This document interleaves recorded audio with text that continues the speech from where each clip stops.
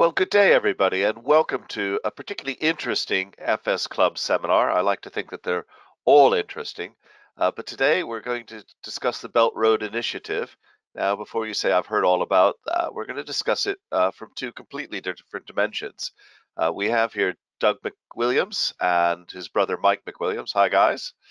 Uh, Uh, and both I, of them have done the amazingly arduous endurance rally from Beijing to Paris in a Bentley S1. So they've got that perspective, but both of them are renowned experts in their fields. Doug on general economics and Mike very much on energy economics. So they're going to give us a kind of a dual perspective on the road itself. Now, we couldn't do any of this without our sponsors, so I'd like to say thanks as ever to the sponsors who make this possible. You've been kind and generous in letting us range freely and widely, and we're certainly going to range widely today, perhaps over 9,000 kilometers. Today, we're going to have a discussion from both Doug and Mike of approximately 25 minutes, but we've got lots of times for questions and comments. So as you're going, please, as ever, just go right ahead and send us questions via the question bar on the right of your screen. So thank you very much. And if I can, I'm going to hand over initially to Doug. Doug. Hello, Michael. Thank you so much for including us and inviting us to do this. If you go on to the next slide, I'll explain that what we're going to try and do today is a bit of an experiment. And the great thing about doing an experiment in a talk on the web is if it doesn't work, it's pretty easy for people to switch it off. But I hope it will work. We're going to try and combine a talk about economics and the economics of the Belt and Road Initiative with a talk about what it looks like actually going there. And I'm not sure that you will ever have heard a talk combining economics with rallying before. Whether it works or not, we will discover. And basically what we're trying to do is cover the insights in a couple of reports. One is actually a report called From Silk Road to Silicon Road, which the CEBR, my company, produced for the Chartered Institute building, and we released it in Beijing. And the other is a book which we wrote about our experiences on the rally and what we thought we learned about the economies that we were passing through and the Belt and Road Initiative. Now, I'm going to take the easy bit, which is the economics, and I'll talk about the economic impact, the impacts of coronavirus and how that's changed the numbers.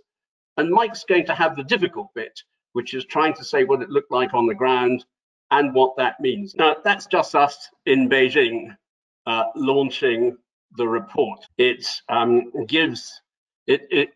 explains what actually we think is the economic impact. Let me tell you a little bit about how we estimated it.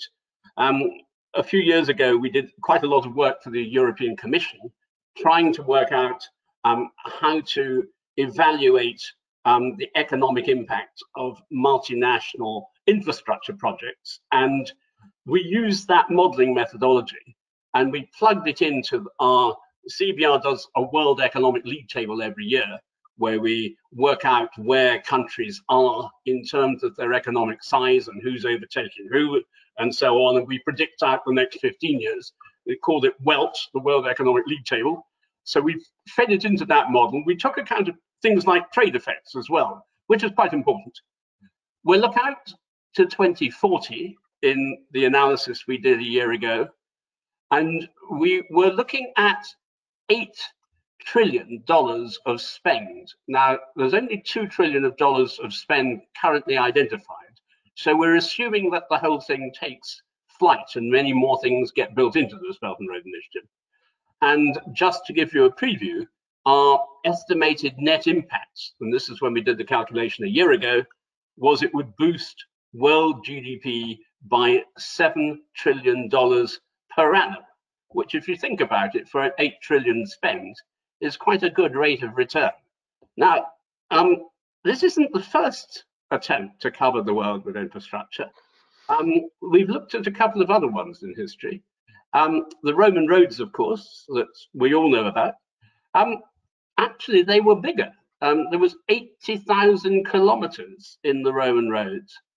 If you look at what the Eisenhower interstate highway system that was inaugurated in 1956 did to the United States, they added 64,000 kilometers of roads. Now, the road component of Belt and Road is actually smaller. It is only 60,000 kilometers at this stage, but I've no doubt that more will emerge. However, of course, the thing about the Belt and Road Initiative is a whole lot else as well. It's railway, it's ports, it's all sorts of other kinds of infrastructure. And it's also not just an economic project. There's a political project too, because it is trying to ease trade as you go across. And as someone who sat at the Mongolian border for 5 hours waiting to get through can confirm, anything that eases that kind of thing up makes a huge difference. Now, the total spend, if you adjust, and I mean, comparing with Roman times is probably a little bit of a stretch anyway, but we reckon it's that we'll end up spending on the Belt and Road Initiative between 10 and 15 times as much as either the Romans or the Americans, who in a rough calculation spent roughly the same amount. Now, we added in a lot more. We didn't just add in the things that have been announced, because clearly we were looking out as far as 2040, and there are new projects that get in all the time. The last FS Club talk on Belt and Road mentioned the importance of 5G, and we've included a 5G network. There's a global energy interconnector, which we think is likely. Now, Mike is the expert on this, so ask him questions if you don't quite know what that involves. There's the Arctic, there's the polar route, and there are both Russian and Chinese initiatives, and we think they're going to get merged at some point. It will affect Nordic countries, it will affect places like Greenland and so on. There's the Western European end, which at the moment hasn't really been invented. I mean, so far, the only two countries that have fully tied themselves in are Greece and Italy. But it makes no sense for the railway to end in Poland or the roads to end in Russia. We're bound to get more added in as time goes on. And we think in particular that the Netherlands, with the huge port at Rotterdam, will play a major part in this. Now, there is already an autonomous vehicle part of the Belt and Road. We didn't actually go past it, but the biggest lorry plant in the world is the Russian one, Kazam, in Cherny, which is between Ufa and Kazan, and Kamaz, sorry. And Kamaz have got quite far ahead with their autonomous vehicles, and they've managed to persuade the locals to put in 200 kilometers of lane specifically for autonomous vehicles, so that they can test. And it goes from Cherny, which is between Ufa and Kazan, to Kazan. Hyperloop, well, if the technology takes off, it seems pretty probable it will come in. Renewable energy, and particularly storage, we think are important. And almost certainly we'll see something Pacific and Latin American as well. Now, finally, this is all talking about the hard stuff, the physical infrastructure. But to make all this work, there's going to have to be a hell of a lot of software, a hell of a lot of academic research. And so we're expecting that at some point, there will be an academic Belt and Road Initiative that links universities and scientific research and helps fit all this together. My guess is ultimately that this will become a global project, and it will become less Chinese-led and much more a global project. Now, what does the study show? Well, remember, this was the estimates that were made a year ago, before people started thinking about coronavirus. We reckon that at an annual rate, the net impact on world GDP is $7 trillion. Obviously, China gets the lion's share because a lot of this starts or ends in China. And China has also got an involvement in building, and it's also got an involvement in financing. Now, most of you, I suspect, will be amazed to discover that the country that gets the second biggest impact is a country that's not involved at all at the moment, which is the United States. But it's one of these things, if the tide goes up, all the boats moored in the harbour go up, regardless of their situation and their level of involvement. And if world trade and world GDP goes up, and we reckon world GDP will be boosted by 4.2%, then it's pretty well inevitable that a share of that additional growth will go to the United States because it's so plugged into all the other economies around the world. So even if the US loses share, it will gain in absolute terms, actually gains in absolute terms slightly more than Russia does. Having driven across the Gobi Desert, we can see how Mongolia is likely to be, in percentage terms, in proportionate terms, the country that has the biggest percentage boost to GDP. Mike will talk a lot more about it. It is quite interesting, though. There are a lot of places in the center of the world. It's huge for Russia. It's huge, actually, for Pakistan, which is interesting. And then there are some other countries that you might be a little bit surprised about. For example, the biggest Western European country to be affected on these calculations is Denmark. And that's partly because of the impact of the polar route on Greenland, which is part of Denmark. But it's an unusual mix of different countries where the estimates suggest that they will be affected by quite considerable amounts. So this is quite transformational for some of these countries. Now, this is probably the single most important slide where I'm trying to cover in one slide what should really be a whole new report. And hopefully we will get signed up and someone will actually get involved with trying to update this, because we've done back of the envelope calculations just to show what we think might be the impact, but clearly it is worthy of going into greater detail. The first thing is that some projects are going to be delayed by lockdowns. The second is the world economy will undoubtedly be smaller.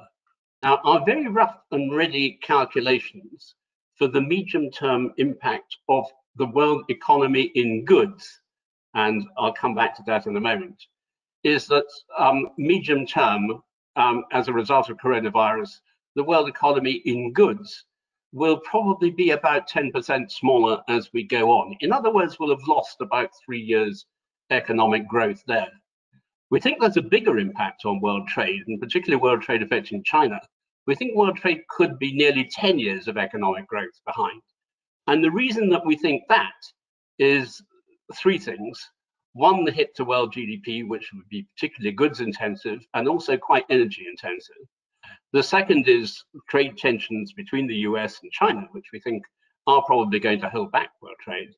And the third is that we will see some onshoring of the supply chain as a result of the worries that have been imposed by people thinking how inflexible they get if you've got a supply chain that's trailing halfway around the world. So that will affect the economics of everything. Those things that haven't started, I'm sure will start later. Those things that are under construction will be delayed. Those things that have already been completed, they may need refinancing. And I reckon it'd be a smart move to make the refinancing on reasonably preferential terms so that people still feel incentivized to participate. There have been some stories about some quite tough negotiations. My view is that this kind of thing, one just has to accept that one's going to have to take a hit on it. Obviously, we are at an interesting time in terms of international relationships. And I think there is a certain amount of reset being applied in the West to relationships with China. But I cannot see a fifth of the world economy being ignored. And I'm sure that wherever we end up with, it will be a world economy where we continue to engage with China and involve ourselves with China. So what all this is saying is the timescales may change, but the economic essential that we need to link the East and the West better remains. And that, I think, means that this will still happen. But we're now thinking it might happen 10 years later. So what we're predicting for 2040 looks more likely for 2050, not 2040. But the essence does still look to be there. And of course, at a time when most economies need a boost, infrastructure is quite an important way of boosting economies. Now, that's the end of the boring bit. You now get to the interesting bit, which is going across. And I have to say, we would never have got excited about doing this had the Belt and Road Initiative not been going on, and also had Mike and I not been brought up in Malaysia and always fantasized a little bit about the prospect of driving from Asia to Europe. And we had this wonderful opportunity, and Mike's going to talk about it. Next slide, please, and over to you, Mike. Right, well, thank you, Doug. I'd like to take you on a journey along the Silk Road and give you our impressions of the countries that we passed through as we drove about 16,000 kilometers in 36 days in the middle of last year. And thank goodness we weren't trying to do that this year. I don't think we'd have got very far. So the journey started at the Great Wall in Beijing, and we are just north of Beijing. And as Doug said, we're driving a rather splendid Bentley S1. So the big thing about China is the growth. I mean, the amazing pace of growth. The first night of the rally, we stayed in Hohhot in the Mongolia, and that's reputed to be growing at 25% per annum, which is phenomenal. And I have to say, the traffic jams going into Hohhot tend to support that. But the other thing about China is the amazing contrast. I mean, technology is everywhere. Mobile apps, facial recognition, electronic payments. The first day in Beijing, we were in the Hyatt Hotel trying to order a meal in the Chinese restaurant, and we were presented with an iPad to make our order. And I have to say, we struggled with that. So you've got this amazing technology, but then you've also got the juxtaposition with the old world. And you don't see it quite so much in the big cities, but once you get out in the countries, you do see what the old China looks like. And so, although it's growing very fast, it is still emerging. So the photo we have here is, it is at the Great Wall, it is at the start of the rally. And this is the toilet block there. One of the things is that they use facial recognition to give you toilet paper, just to make sure that you don't use too much. So this sort of tremendous contrast between the old and the new. And we see this here. I mean, here we've got a Chinese horse box. We've got a pony in the back of a pickup truck. It's actually stopped at a toll booth on the motorway. So quite an impressive piece of infrastructure, the motorway, and a truck with a pony in the back. On the right, we've got the Great Wall. This is actually a restored bit of the Great Wall for tourists. And the great thing about it is you can go up in a cable car, and we came down in a rather exciting sledgeway system on wheels down this rather exciting track. But no, you've got this sort of tremendous juxtaposition between the old and the new. But I think the exciting part for us was once we got into Mongolia, as Doug explained, with a bit of a wait to get through. And I think we've got some very nice photos of Mongolia, and we'd like to show those. And it does show the sort of starting point that Mongolia has a long way to go. Mongolia is obviously isolated. It's sandwiched between Russia and China. Initially very much dependent on Russia, now very much looking towards China. And the key industry is mining. So transportation is absolutely critical for the Mongolian economy. And the slides that we've got really show you the starting point. I mean, this would be a typical, probably a B road in this country, possibly an A road. I'm not quite sure where we were at the time, and this is the car we were driving in. So the roads weren't quite suited to the car, but it was fun. Again, this is another road going up a hillside. Again, you know, this is a typical route from one city to another city. Now things are changing. You know, there are some highways coming in. There's the Eastern Highway, which is a tarred road going east of Ulaanbaatar. There is a road direct from the Chinese border at Erenhot through to Ulaanbaatar, which we could have taken if we were driving the easy way. So we didn't have to take these roads, but the rally that we were on took us this way. And believe it or not, our Bentley got up that hill. This is one of my favorite slides. So just to explain it, what happens is the roads are informal, and someone sets off across a camel track. And then when the route gets a bit difficult in one spot, you go round it and create another path. And eventually you get this huge, it's not really a road, it's sort of maybe 4 or 5, 6, 7 or 8 branches at any one time.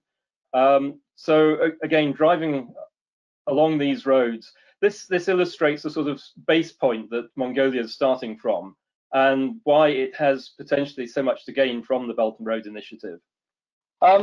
This is moving into Kazakhstan. Now, Kazakhstan is a more developed country. The roads tend to be better. There's a very robust, or it was robust until recently, oil industry.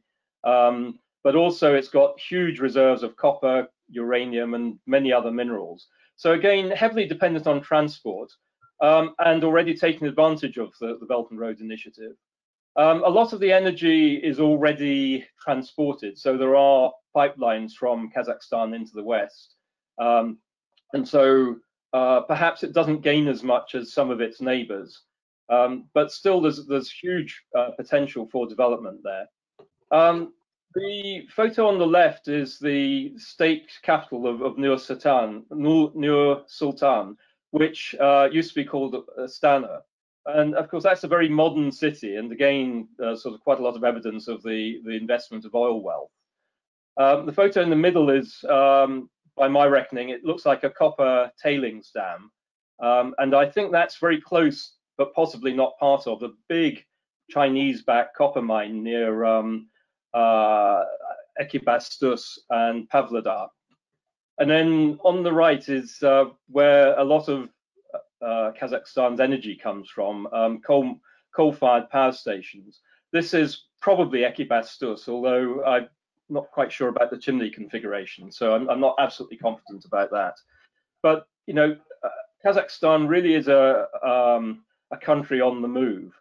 One of the things that surprised us driving across Kazakhstan is the huge areas of wheat fields, and Kazakhstan is actually one of the biggest wheat exporters in the world, probably 7th, 8th, or 9th in the world. But it's actually only a very small part of the economy, and I think that did surprise us when you see the area under wheat. I'd like to just take you slightly south of Kazakhstan, where we didn't go, fortunately, because we weren't that lost. But Kyrgyzstan. Kyrgyzstan is interesting. It's number 3 in the relative beneficiaries of the Belt and Road Initiative. And I used to go there quite a lot in the 90s, when virtually half the faces in Bishkek were of Russian or Ukrainian origin.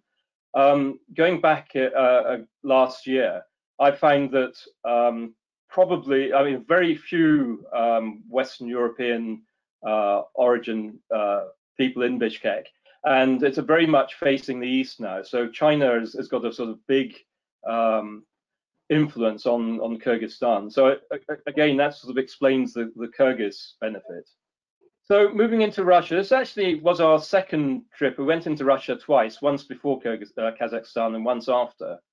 And the thing that really struck us about Russia is how modern and developed it is. I mean, if you read the press, you get the impression that everyone's pretty much under permanent lockdown and the economy is faltering and you know, nothing's happening. But actually, on the ground, you even from Siberia, you could be in Western Europe pretty much. You know, we've been warned about mugging, and particularly for the rally, if you're driving a large Bentley, you feel that you're a bit of a target. But none of that at all. Everyone was absolutely polite. People were delighted to see us. And it really is a very buoyant economy. And I think we were sort of very surprised at that. And the other thing is that both Doug and I, we've been to Russia in the past, sort of 10 years ago. And certainly our experience at the time was a lot of the economy was under sort of mafia or gang control, people in black leather jackets outside all the restaurants and shops. This time, none of that. It really is very much more open than we expected. This photo's St. Petersburg, again, huge development over the last 10 years with a modern motorway system. And the traffic jams that we experienced 10 years ago were nowhere to be seen. So really remarkable transformation. This is some of the beauty of driving through the Urals and the Altai Mountains. I think this is the Urals in Russia. This is the Bentley, looking a little bit worse for wear and speckled with butterflies. We didn't do much for the butterfly population that day. You turn your engine off when you're waiting at a level crossing in Russia. Otherwise, you get through half a tank of fuel. The trains are enormous. I mean, these trains, 50 to 100 wagons, taking, I mean, you'd be stopped for sort of 10 minutes waiting for it to go past. Now, in Russia, obviously, a lot of the rail system is used for freight transport and very little for passenger transport. So a bit unlike Western Europe. But rail is very important to the transportation of goods across Russia.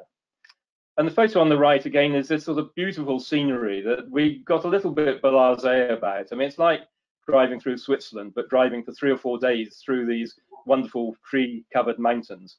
So it just gives you a feel for it. Into Western Europe, I think our feeling was that it was, in many ways, it's a release to get into Europe. I mean, at that point, you felt that if something went wrong with the car, we could still get to Paris. We could fly in parts. We could. There wouldn't be a problem with visas. More things would be available. Mike, could we just go back one slide? But there was a feeling about everything being a bit over-regulated and a bit of nanny state. I mean, for instance, you really need to tell German drivers not to drive into trees, as the photo shows. The economic forces, at the moment, Western Europe hasn't really taken up BRI, but we do think that if we don't adapt, it will be forced on us. And, you know, we see this in the sort of British nuclear industry, where it seems unlikely that we can get away without Chinese investment in the nuclear industry. And this is in Germany. We had a bit of a problem here. The car broke down. We had a blockage in fuel tank, a fuel line, and trying to explain it to the German police, who arrived within minutes. I mean, they were very friendly, and in fact, Doug has a police badge to show for it, but also very, very efficient. So they stayed with us, made sure that we got moving again, and then subsequently, having taken down the car details, the car insurers have been contacted. 2 of them have been contacted directly by the local, either the constabulary or the local council. So there is great efficiency there. They also issued me with a speeding fine, which got home, I think, almost before I did. So enormously efficient, but perhaps slightly over-regulated. So we got there. And that's Mike being greeted by his 94-year-old mother, who had stood in the sun for 2 hours in the Place Vendôme in Paris. But our overall feeling is that there is already, the Belt and Road Initiative is already happening on a huge scale. We got stuck behind the lorries that represented this transcontinental trade. And I think it's quite important to think that as China and Russia become much more economically aligned and depend much more on each other for trade, there's probably going to be an increasing political alignment as well that will follow. And that should worry people from the United States, for example. We noticed that they're already making some progress in reducing border formalities, and you could tell the difference between those places where they've done it. For example, when you go between Kazakhstan and Russia, which are both parts of the Eurasian Economic Union, where it only takes 20 minutes to get through, or the difference between that and going from Mongolia into Russia, where it takes 5 hours. So the improvement of border facilities is quite important and is an essential part of Belt and Road. We think that China still has the hunger to drive forward and drive its economy forward. We don't think that they're going to slow down. Obviously, they won't be going at the same pace as they did 20 years ago, when they were still not really very fully developed. Now China is a much more highly developed economy, and because of that, the pace that you can, as you get higher up the mountain, the air gets quite a lot thinner. But China is still driving forward very strongly, and we think that that is going to continue. We think that Russia internally is cleaning up its act. There are issues, as we know, but dealing, I mean, we were told to take $20,000 in cash in a safe in the car to buy ourselves out if we got kidnapped. And we were told that previous people on the rally had to do that. So we took the money and it was in a safe, and we were very fortunate. We spent a bit of it because we had to keep on getting the car repaired, but we had most of it left at the end because that kind of thing seems to be largely a thing of the past, or maybe it happens on a very different scale. Anyway, we didn't see drunks and we didn't see petty criminals. We do look like it does look a bit different. Mongolia, Kazakhstan, and as Mike said, Kyrgyzstan, very much using the Belt and Road Initiative to transform their sectors. Obviously, coronavirus does slow this down very considerably, and it would be misleading to pretend otherwise. But our view is that it's still going to happen. It will just happen more slowly. And maybe the sort of things that we're thinking would happen in 2040 will happen in 2050. So that's our story. And we're delighted to take questions. And if they're difficult questions, Michael will answer them. And if they're easy questions, I'll have a go. Thank you very much indeed, Michael. And thank you, Zedjen, for letting us do this. And I hope that you've got some entertainment and some knowledge out of it. Thank you very much. Well, Mike and Doug, that was absolutely excellent. I'm really delighted. We have well over 100 people on the call, and the boards have kind of lit up here. So I've got a few things, but just before we get going, there's a long tradition of these rallies, whether you like your Terry Thomas films or the Monte Carlo rally. I recall a chap who wrote a book in the mid-90s called Investment Biker, who followed a fairly similar path across Asia. So this tradition of folks getting down and dirty, who are economists who've taken a global view and actually seeing what it's like is wonderful, and some great shots. But I've got to raise the B word. That's not Belt Road. That's not Brexit. That's the Bentley. I've got a few questions here, but could you keep it short? But anything special about the Bentley that you did to take it across there? That's a Michael question, I think. Probably one for me. Yeah, we spent about 18 months having the Bentley rebuilt, but we had it rebuilt as close to the original as possible.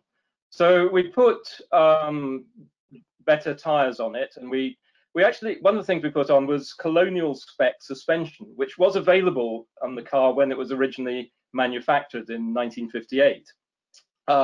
This toughened it up a bit, and I say this was to allow the Colonial people to sort of drive around on the sort of roads that we were driving on. So we upgraded to Colonial spec suspension. We put an extra fuel tank in, which came in very useful when we hold the main fuel tank, and we put a large air filter on. But apart from that, it was largely unchanged. Oh, and we did reroute the exhaust pipe, which traditionally sticks out the back, and it's got a very long overhang anyway. So we had it taken out the side, and we got a snorkel that we could put on if we had some deep river crossings, which we didn't actually have to use. It is interesting. A couple of eagle-eyed people have been asking exactly what you did at the back and between the safe and the exhaust. That's there. Anyway, on to the more serious subject. We had a number of fairly close watchers here. Gavin Ingham Brooke was interested in why the impact on Germany was so comparatively low, and then oddly, Jean-Yves Gresser wondered why the impact on France wasn't even listed. And both of them curious if you should be looking at the EU as a whole in your figures. Any quick thoughts on that? Shall I take that one? The impact in Germany is reasonable. It's just that the trading mix at the moment between Germany and China is transforming itself very considerably. There was a point when German trade with China was really high because of Chinese purchase of machine tools from Germany. That's changed dramatically now. And Chinese purchase of machine tools from Germany is much less.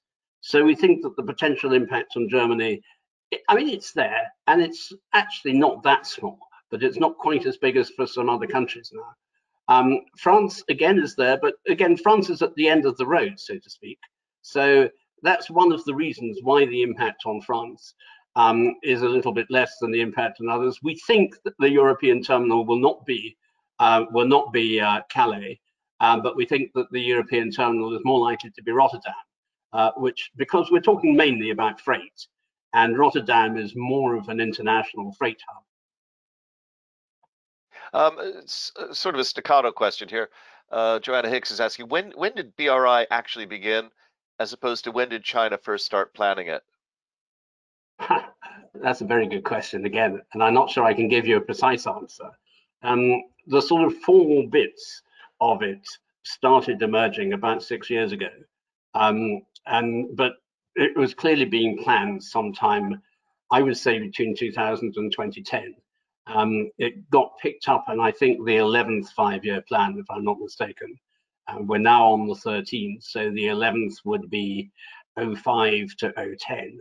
And that, I think, is probably where it started sort of seeing the light of day. Errol Ritz is asking, in view of the consequences of the health crisis and the increasing view that supply chains will be onshored and brought more either in nation or in region, will the Belt Road Initiative be a valid investment, and will the rest of the world be funding it, or is it really just China's going to wind up funding it? Well, that is the key question. So it's very good that someone has asked that question, because is it dead now or is it not? I mean, it's quite interesting that it's not been given quite the prominence in China's 14th plan, which is currently being promulgated, that it had in particular the 13th and also the 12th plans. As I see it, the bits of world trade that will be less affected, there will still be trade in commodities, because commodities happen where they happen. So energy, oil, copper, metals, things like that, and things like wheat and so on.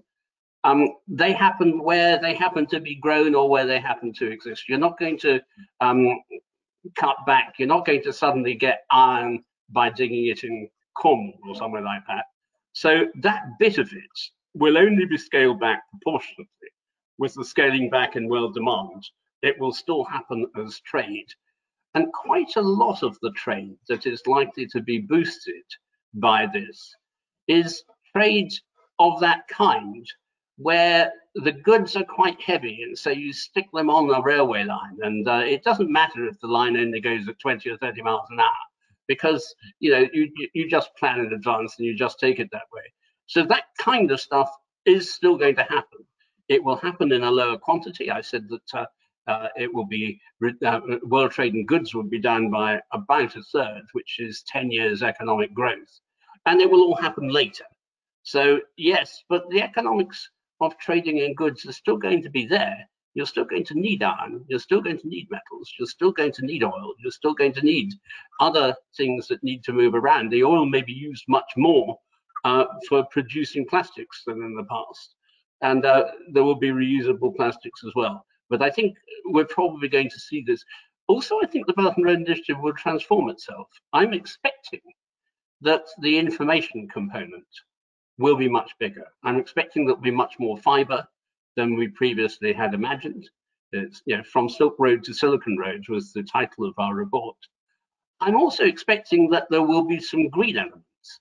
I mean, Mike is the world's expert on this, and Mike will tell you about how he sees a changing BRI that interconnects renewable energy sources.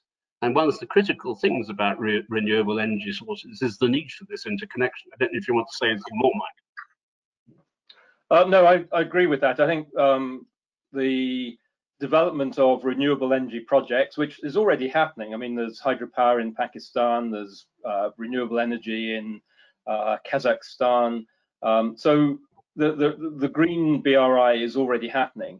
And then there's this interconnection between Asia and Europe and Africa that's planned. So a completely sort of integrated landmass from Africa, Europe, right the way through Central Asia to China and possibly beyond.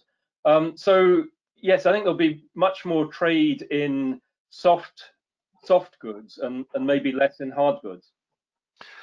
Mike, we had a question here as well, though, related to this. What's been the impact of BRI on the shift towards low carbon, and also just the general carbon impact? That's both from Sarah and Jessica.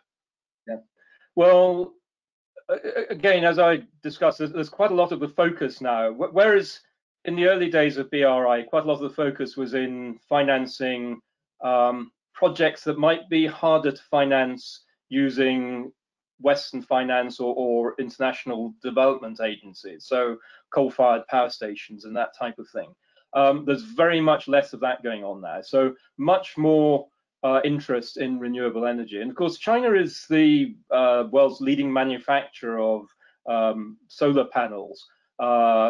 Its battery technology is up there, probably among the most advanced in the world.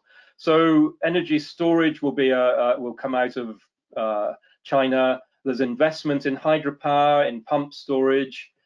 So there is a lot of emphasis on the green aspects. And I think also with the introduction of carbon border taxes, there has to be. So goods manufactured in China, if they have a tax based on the carbon component of that manufacture, that's going to be add to their costs. So again, the internal energy component of the export BRI, I suppose, is important. It's it's not just investing outside China. There is investment inside China for trade. And Michael, sorry, the other Michael, that links in with the work that we did with you on the use of smart ledgers, because you can't really have proper carbon-based taxation unless you have smart ledgers. So that was the impact on world trade. Yes, that's right. Just a couple of other things. We have an expert out here, Gulmira Kuzakaliyev, who correctly identified the Kazakh town, but also points out it was 2013 when Belt Road actually was announced and began. And just moving along, moving into some bit of geopolitics, quite a few people questioning that, and I'm going to meld together some stuff from Giles Keating, Sarah Wilson, Trevor Hilder, and even Bob McDowell. Basically, they're all asking, Trump is trying to cut China off. Won't Europe have to choose either the US or China? What are your thoughts on the diplomatic tensions because of COVID-19? And do you think the Chinese Communist Party will retain power to the 2050 that you're speaking about? That's one question, is it? Yeah. Right. I mean, it's the right question to ask, and that's really central to all of this. And of course, no one knows what's actually going to happen. We can only have a guess, and we may be completely wrong. My sense is that China is now too big to be cut off, and I don't think will be. I think the US, for the time being, are clearly taking a line. It was quite interesting. I was on the webinar last week where there was a discussion about whether the Trump attitude to China was bipartisan or not. And the person who's tipped to be Joe Biden's national security advisor, if he gets in, said that in her view, it was a bipartisan view and it was an American thing. It wasn't just a Trump thing. So that is an interesting perspective. The US is 25% of world GDP. China at the moment is 19, possibly 20, depending on how fast they're recovering. You can't really ignore either. And I think any one of them that basically says you can't trade with the other will not be able to persuade the other 50-odd% of the world economy to do that. And I'm not even convinced it's in their interest to do that. We've obviously got issues over infrastructure. We've obviously got issues over Huawei. We've obviously got issues over transfer of technology and so on. And we've obviously got issues over economic dependence. But I'd be amazed if we don't see some form of compromise between the US and Chinese governments. It may not happen immediately, but I think they will be forced to. If I had to guess, and Europe actually had a gun at its head and was forced to choose between China and the US, I think Europe would probably go more the way of China. Certainly places like Italy and Greece are already sufficiently tied up, they would go that way. I think though the logic would be that the rest of us would. But let's hope that isn't the choice. And I don't actually believe it will be the choice. I think that there will be a higher degree of international agreement because it's not really in the interest to cut out as large a proportion of the world economy as either the US or China. Well, we're running short of time, but I'm going to try and squeeze in two quick questions, if I could.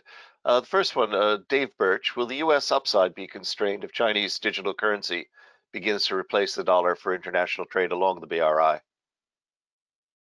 Yeah, there will be some impact on that. I mean, it's been a great advantage to the US being able to produce a currency that other people have wanted to use. It's allowed it to run a trade deficit that's much bigger than would otherwise have been permitted if there hadn't been an international demand for dollars. And gradually over time, that position will deteriorate relatively. I don't think we'll ever move to a situation where no one wants dollars, but I think we'll move to a point where people want other currencies as well. The euro has sort of played a bit of a role. I see the euro quite a lot as a placeholder until the renminbi becomes fully convertible and usable internationally. I think one of the reasons that the Chinese have supported the European economy, not just been for political reasons, but to keep the euro in existence until the renminbi takes over from that. But that's a personal view. It's the power of the dollar will diminish, but that is life. You know, the 20th century was the American century. The 21st century is in many ways the Asian century, but it's not going to be quite the same. We're not going to have the degree of domination. I mean, in the middle of the 20th century, the US produced half of world GDP. Now, I don't think we're ever going to get back to a situation where a single country ever is that economically dominant. And so there will have to be a sharing of power and a sharing of the benefits of power. Well, we've got, you've really lit things up, and there are tons and tons of questions and comments ranging from what's going to happen with local infrastructures through to, Chinese ambitions. How confident are you of your forecasts? Questions about the level of McDonald's branches in respective countries. A lot of stuff here that we could cover if we had more time. But I'll end on a quick one and combine two questions from Yves Gressier and also from Howard Ox. Basically, any date for the next rally, and if you do it, will you be doing it in a renewable energy vehicle? Well, that's actually quite an interesting question, because we've been talking to the board of one of the major producers of electric vehicles. Unfortunately, I don't think that they're in a financial situation to participate at this stage. But there is, certainly in the 2025 rally, I'm fairly certain that there will be vehicles that are renewable. Although, I mean, Mike's the expert on the technology. I think your view, Mike, is that the way to do it is you have to keep on swapping charged batteries. Is that right, Mike? Yeah, I've been thinking about it quite a bit, and I think the only way to do it is to have swap in, swap out batteries that can be replaced.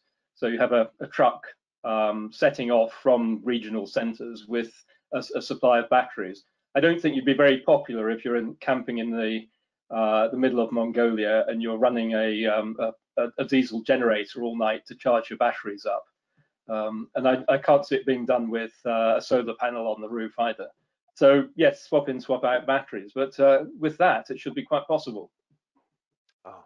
Well, Doug and Mike, we've overrun, and I think we'd like to overrun, but we can't do much more. I'd like to thank both of you in the way that we traditionally do, which is a virtual hand clap. So well done to both of you for sticking to it. It's a really good presentation and exciting, folks. The book is extremely good, and you can hear more of Mike and Doug's impressions of what is an extraordinary trip by reading that. It's available on Kindle very cheaply, believe it or not, or you can pay full price. I'll leave it to you. This is not the last of our webinars, as you know. In fact, oddly, today we're having two in a row. We have one at 1400 London time on climate and COVID-19 with Sean Kidney. But in the time available, all I can say is Doug and Mike, extremely well done. It's been very enjoyable, and we hope perhaps we can have you back here on one of our FS Club webinars. Thank you very much. Thanks for the invitation. Cheers.